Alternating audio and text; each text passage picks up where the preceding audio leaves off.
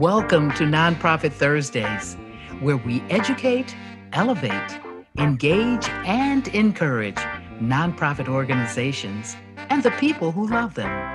Our topic today is nonprofit leadership, and it's not for the faint of heart. Someone said if you call yourself a leader and no one's following you, then you're just taking a walk. So with our guest today, we want to talk about how to talk and how to walk nonprofit leadership. She has been a leader of nonprofits, both internationally and in this country. She has shown the way to so many great ways of making sure that boards are involved. She is a wonderful leader in terms of how she looks at staff and how she engages them. Her name is Miera Nagaz, and she is the executive director of the Institute for Social Policy and Understanding. Welcome, Miera. First, Gatsby, I just want to say what a pleasure it is to be here with you. You're someone that I admire so much and like enormously. So just thank you for the opportunity to chat with you today. You're so welcome. And you know, it's so mutual. You're one of my favorite people in the world. So let's deal with this thing called leadership, nonprofit leadership, which I think falls into a special category. And what kind of mindset must a nonprofit leader have? I think that the number one thing is a mindset of service. Nonprofit leadership is not for the faint-hearted, and it really requires you to want to help people with whatever your mission might be. So the mindset really has to be one of service and sort of doing the best that you can every day so that you can help others thrive and be the best that they can be. So that's the one top line thing I would say. Yes, and we hear a lot about servant leadership. What is that? I think it means really working your best every day. As a nonprofit leader, you gain a lot, right? You gain satisfaction. You, of course, get paid as a nonprofit leader. But I don't think any nonprofit leader gets into the nonprofit business for themselves, right? It does make you feel good to do good things in the world, but you're not there to make money or have fancy cars or, that's not the motivation. And so I do think there is an element of service for every nonprofit leader. And this idea of servant leadership is really about being in service of others. And that's very important. Some people, and there's a myth out there that some people believe that nonprofit leaders are so passionate and so altruistic that they're not as smart as corporate and business leaders. Share your thoughts on that. Yeah, that makes me so frustrated. There's definitely a feeling, I think, among some that if you decide to work in nonprofit leadership, that you are taking a vow of poverty, that you are not as professionalized, that the sector isn't as professionalized. And honestly, that could not be farther from the truth. I think every nonprofit leader that I know is incredibly professional. They know what they're doing. They have studied and learned and honed their expertise over many, many years. And it is an increasingly professionalized sector. So this idea that, I think historically, some nonprofit work has been volunteer work, and that continues today, and largely sort of identified with women who were traditionally at home, and therefore they didn't need to make as much money, or this was kind of the mindset sometimes around what nonprofit leadership looks like, that it's a bunch of volunteers who don't really need to be professional or make much money. And that is just absolutely not the truth. I don't think it was ever the truth, and it's definitely not the truth these days. Yes, I would agree, a very misplaced opinion. In fact, some of the smartest people on the planet that I know are nonprofit leaders. So that busts that myth altogether. So there's another quote I wanted to share with you and get your reaction to. Someone said, and it was a mother at my church said, if you call yourself a leader and no one's following you, then you're just taking a walk. Have you ever felt that way? I've definitely heard this phrase before, and it always makes me laugh. I have heard this before, and I think in some ways it captures a piece of leadership, and it's true to some degree, but there are many things I take issue with it. I think it does capture the idea that, if you're a leader, you do need to build consensus. You do need to sort of rally people behind ideas and actions or policies and processes. But there are a couple of areas where I think there needs to be some nuance around it. One is that leaders sometimes need to make difficult decisions, right? And those decisions are not always, leaders need to be ahead of the curve. They need to be anticipating things. And sometimes that means proposing ideas that are not yet popular and waiting for others to catch up with them.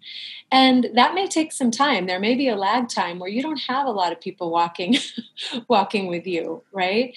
But if it's the right thing to do, it's worth taking the time to build that support. So the second area where I, question this comment, I guess, or this phrase is around defining what's acceptable numbers that define leadership. So, in the days of social media, I think a lot of people's self-worth or a lot of judgment is made about how many followers you have, right? And there's sort of this assumption that if you have more followers on Facebook, that you're more of a leader in some ways, that is not an effective measure at all, I don't think, of leadership.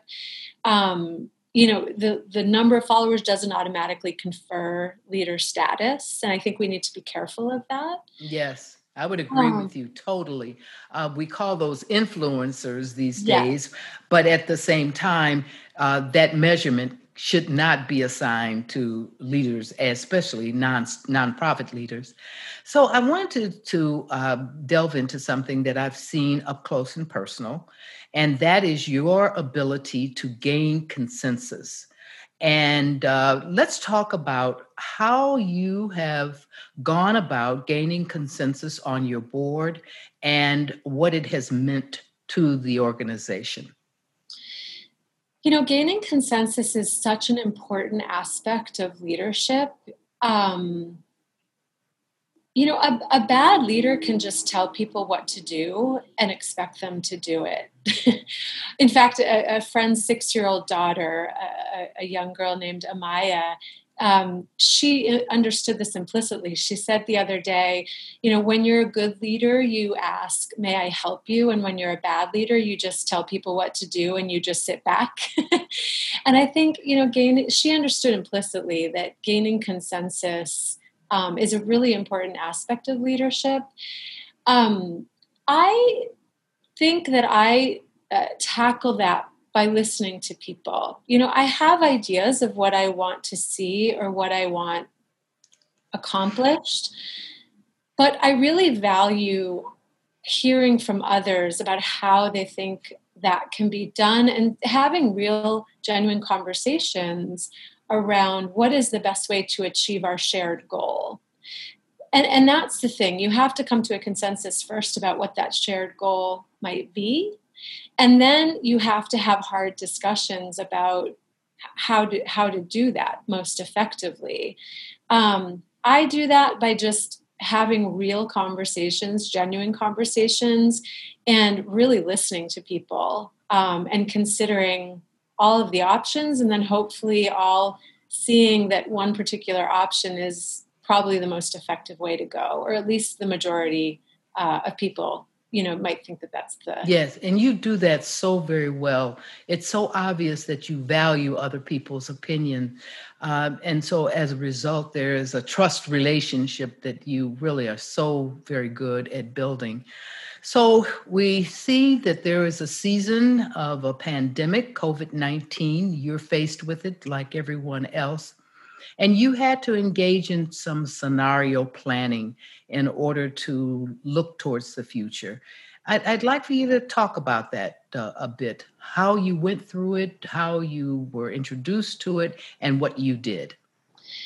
Yeah, I mean, this is just a really challenging time for everybody, and nonprofit leaders are no different. And in some ways, nonprofits have the additional challenge of the domino effect, where if people, and many people are being squeezed in their own lives and having, facing real hardship on so many levels, that trickles to the nonprofit sector, which relies so much on individual donations and foundation support.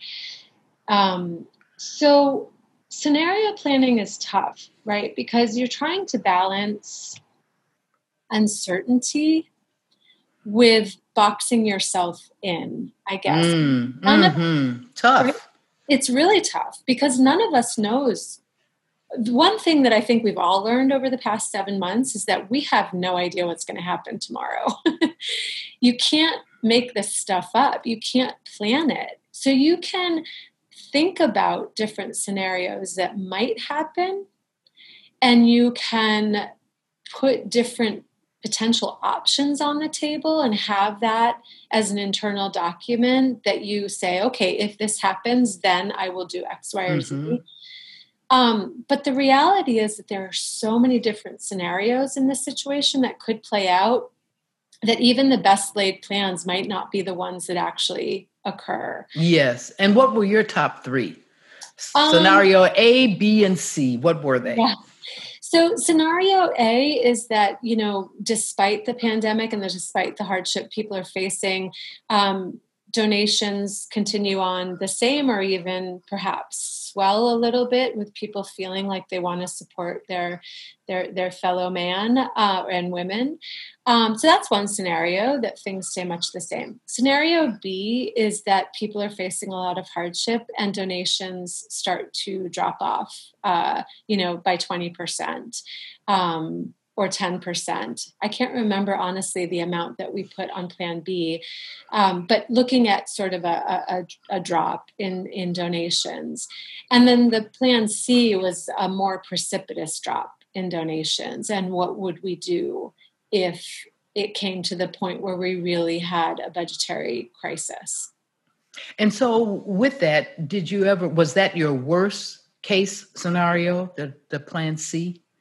Yeah, I mean, I think in the case of our organization or the organization that I'm proud to lead, funding really was the main thing that we looked at. We are very lucky in that we adapted very well to the virtual space. I think other nonprofit leaders may be dealing with a double whammy, which is both funding issues as well as how do you implement programs that are largely in person when you don't have that option, or you have to really rethink that. ISPU thankfully did not have that secondary problem. What we do lends itself to virtual programming.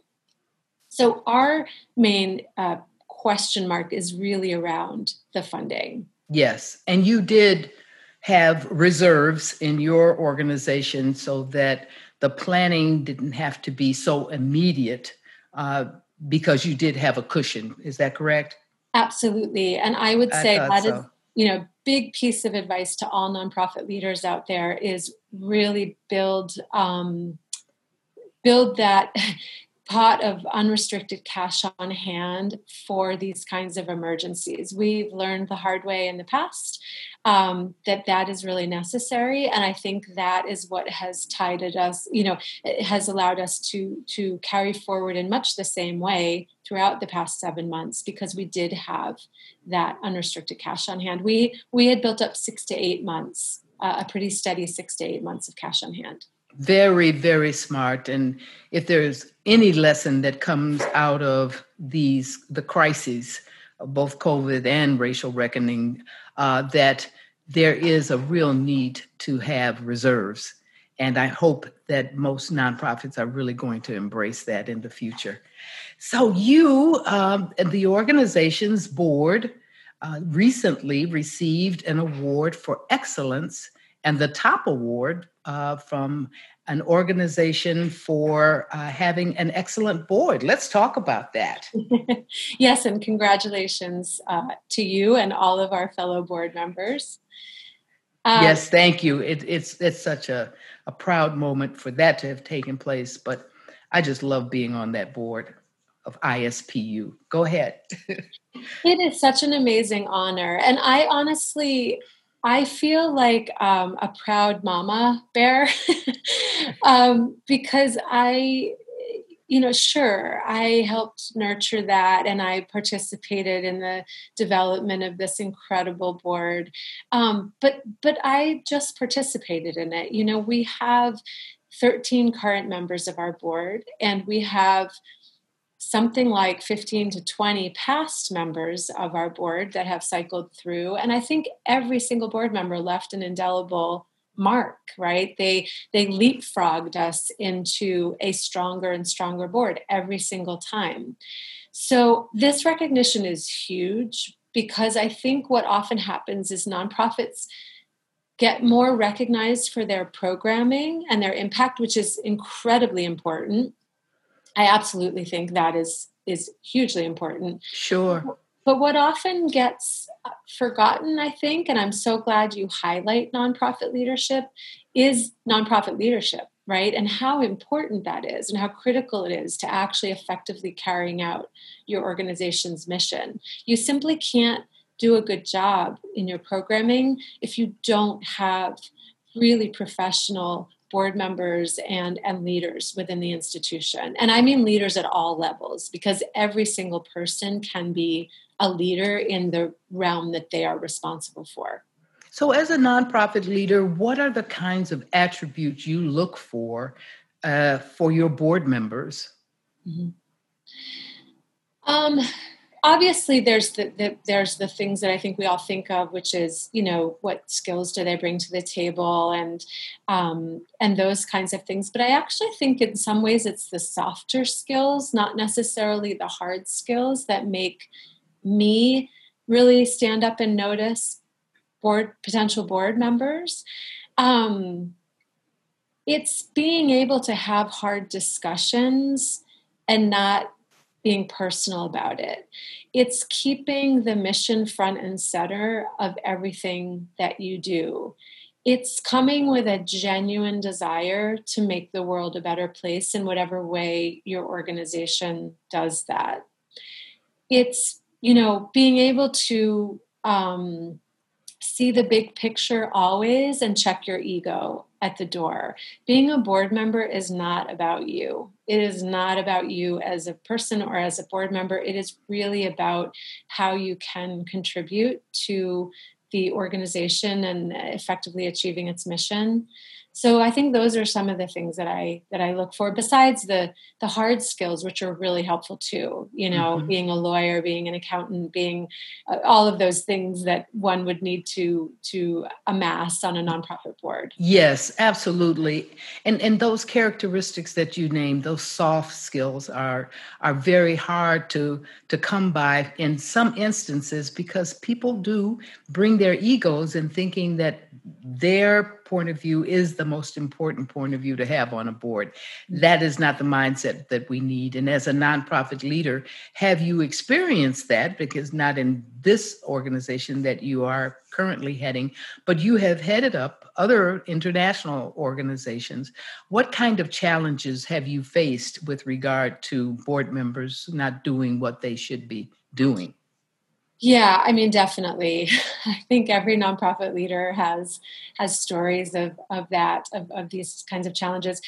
I guess there's a couple of things. Ego is definitely one of them. It can be really difficult when you are trying to keep the mission front and center, and you can tell that certain board members may be making decisions or suggesting things because it's within their lens. They're looking at it purely through their lens and not really listening or putting themselves in other people's shoes, I guess, or thinking outside of their little box.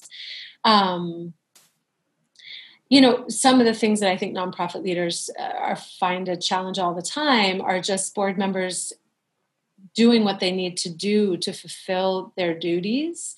Board members are really crucial in supporting development, in getting to know your donors, in making connections, whether that's for fundraising purposes or for just partnership purposes. There's a number of things that board members are just traditionally supposed to do to further the mission. And I think it is really challenging sometimes. Board members are busy. They have lots of things going on in their life. They're board members for a reason. And usually it's because they're civically minded and very civically engaged. And they're very busy. That's very true. Problem. Yes. However, navigating that, how often would you suggest the nonprofit leader meet with their board members? Yeah, people ask me that all the time, actually. We meet quarterly as a full board. And 3 of those are virtual. 1 of them is in person every year. And then there are committee meetings on the side. I personally think quarterly is enough to meet as a full board. I know nonprofits that meet every single month. And that feels to me like it's getting a little too weedy. Unless you're perhaps at the early stage of an institutional development phase. I think quarterly is good, but I do try to check in with board members personally every once in a while too. Yes, that's what I was really getting to. How often are you checking in with board members as a nonprofit leader? Yeah, I don't have a set sort of every single month I'll check in with every board member, but I think it shakes out to probably be every 4 to 6 weeks or 6 to 8 weeks, something around that. Sometimes we'll have more communication, sometimes less. But I think for nonprofit leaders, the important thing to remember is board members are people, and whether donors, partners, board members, volunteers, whoever, it's all about cultivating relationships, right? It's just, it's impossible to lead if you're not spending time nurturing friendships and relationships with the people who you work alongside, and board members are part of that team. Absolutely. Now, what I have observed with you is one of your pieces of secret sauce is that you communicate very, very clearly with the board on things that are happening, updates prior to board meetings and between. And what took you in that direction to be able to communicate effectively and often? It's really funny. The founder of the organization that I first served as an executive director back in 2004, she told me one day that assumption, she used this phrase that assumption is the mother of all mess ups. Bad mess ups? Yeah. That assuming anything leads to challenges, it leads to problems, it leads to misunderstanding. And I didn't really understand what she meant when she first told me that, because it was very early on in my executive director life. I learned really quickly that if you're not in some ways over communicating with the people that you work with and really making sure that they're on the, having a shared understanding of things, that it just very quickly devolves into misunderstanding. And so I started learning that, and I began, providing monthly written updates to board members just to keep them abreast of everything that was going on.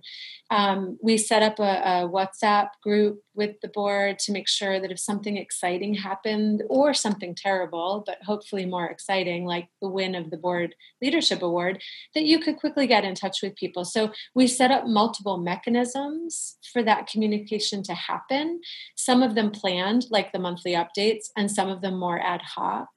But I think providing those opportunities, both as a group and then cultivating and nurturing relationships as individuals, all of that goes a long way to avoiding the mess ups that can come with not having the same information. And the big mess ups, as your mentor expressed it.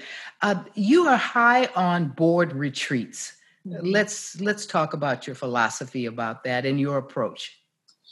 Yeah, we do. So at my organization, we have a weekend long board retreat every year. It usually takes place in October, which is around good season for planning for the following year. I think it's really important. We meet virtually otherwise, and our board is spread out across the country.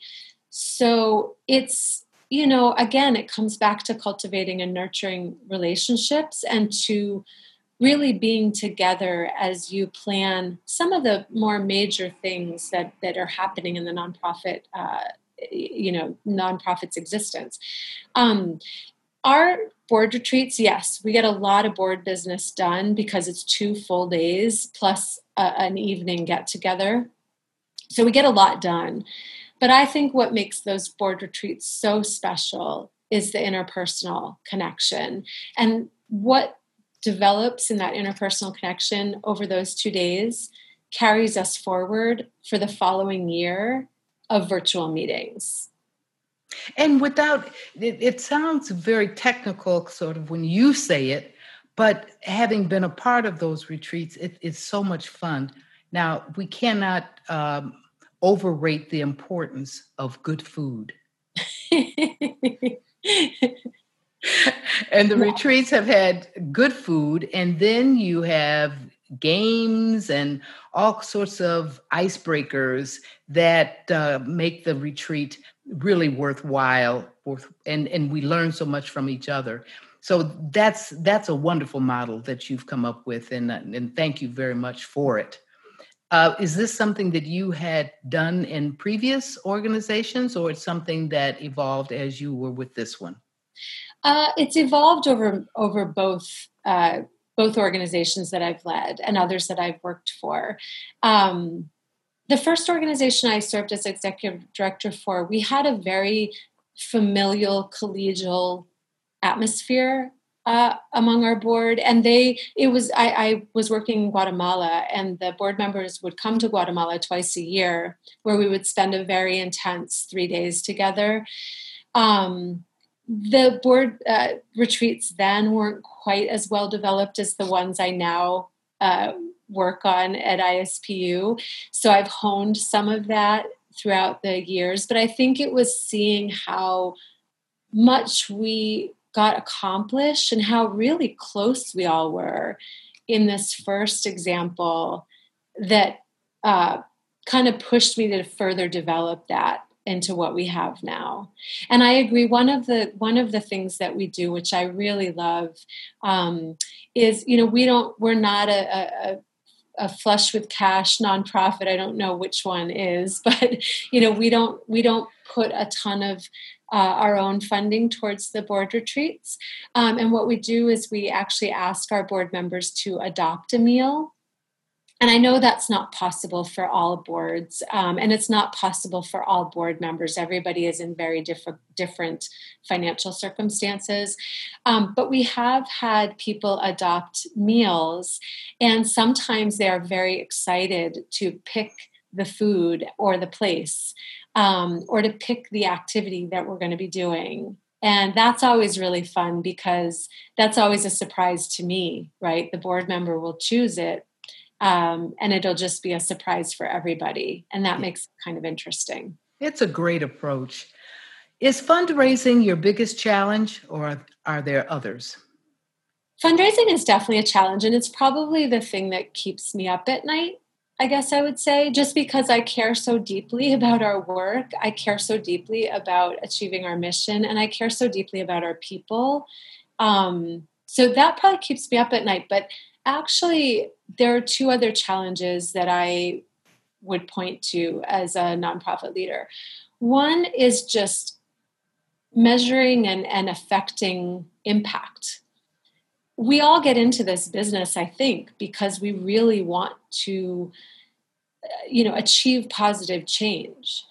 And it can sometimes be very challenging to not only pick the best way to do that, develop the best programs, and to measure whether you're actually achieving what you set out to do. So I think that is always a big challenge and just something that I am constantly thinking about. How do we do better? How do we do this and do it even more effectively? And it's a team effort. So how do you get your staff involved in a way that they are truly engaged? Yeah, I think there are a couple things. I mean, one is in the hiring process, right? You just have to make sure that everybody you hire really has the mission front and center and is really committed to that, as well as being able to do their job. But another thing is, I think that giving people ownership and really allowing them to flourish in the sphere that they impact within the organization, whether that's through professional development opportunities or through being part of meetings that maybe aren't quite in their wheelhouse, but like they have great ideas that they can contribute, and just having them understand and see how much their piece of the pie affects the whole. Because I think sometimes when you're in certain positions, you maybe don't feel like you're part of achieving the mission, or I've seen that happen. I've been in that situation as a sort of employee where I wasn't really sure that I was making a difference. Isn't that the truth? Not seeing where our piece of the work fits into the whole pie. It's so very, very important. And instead of just delegating and say, do this without it being connected, yeah, that's a super important. I couldn't agree with you more. And I think providing that context, right? Just again, over communicating, helping people understand, okay, yes, you may be entering data into a database, but I'm gonna show you what that does. To helping us develop partnerships, to helping us develop relationships with our supporters and all of those other things. It's not just about inputting people's addresses. It's so much more than that. Yes. You're such a smart and effective leader. We're going to begin to wind this up with something from Inside the Actors Studio, which is a show that I loved, and it always ended with questions. But I have one for you from taking a page out of their book. When all is said and done, how would you like to be remembered, Meara? Oh. I just want to know that I've made a difference. I really do. I come to this work with the philosophy that every single human being deserves a chance to thrive. I come to it with our motto of thriving and equal. And every piece of work that I've done across sectors has been to that purpose, to help humans achieve their potential. I just hope that I have made a difference in that area. Well, indeed you have. Thank you so much for sharing these wonderful nonprofit leadership ideas and philosophies and tips, actually, with us today. Thank you again, Meara. Nonprofit leadership, so very important. And we were so happy to hear from a nonprofit leader who actually makes it happen. I hope you learned a few things. And until next time on Nonprofit Thursdays, visit us at www.thegasbygroup.com.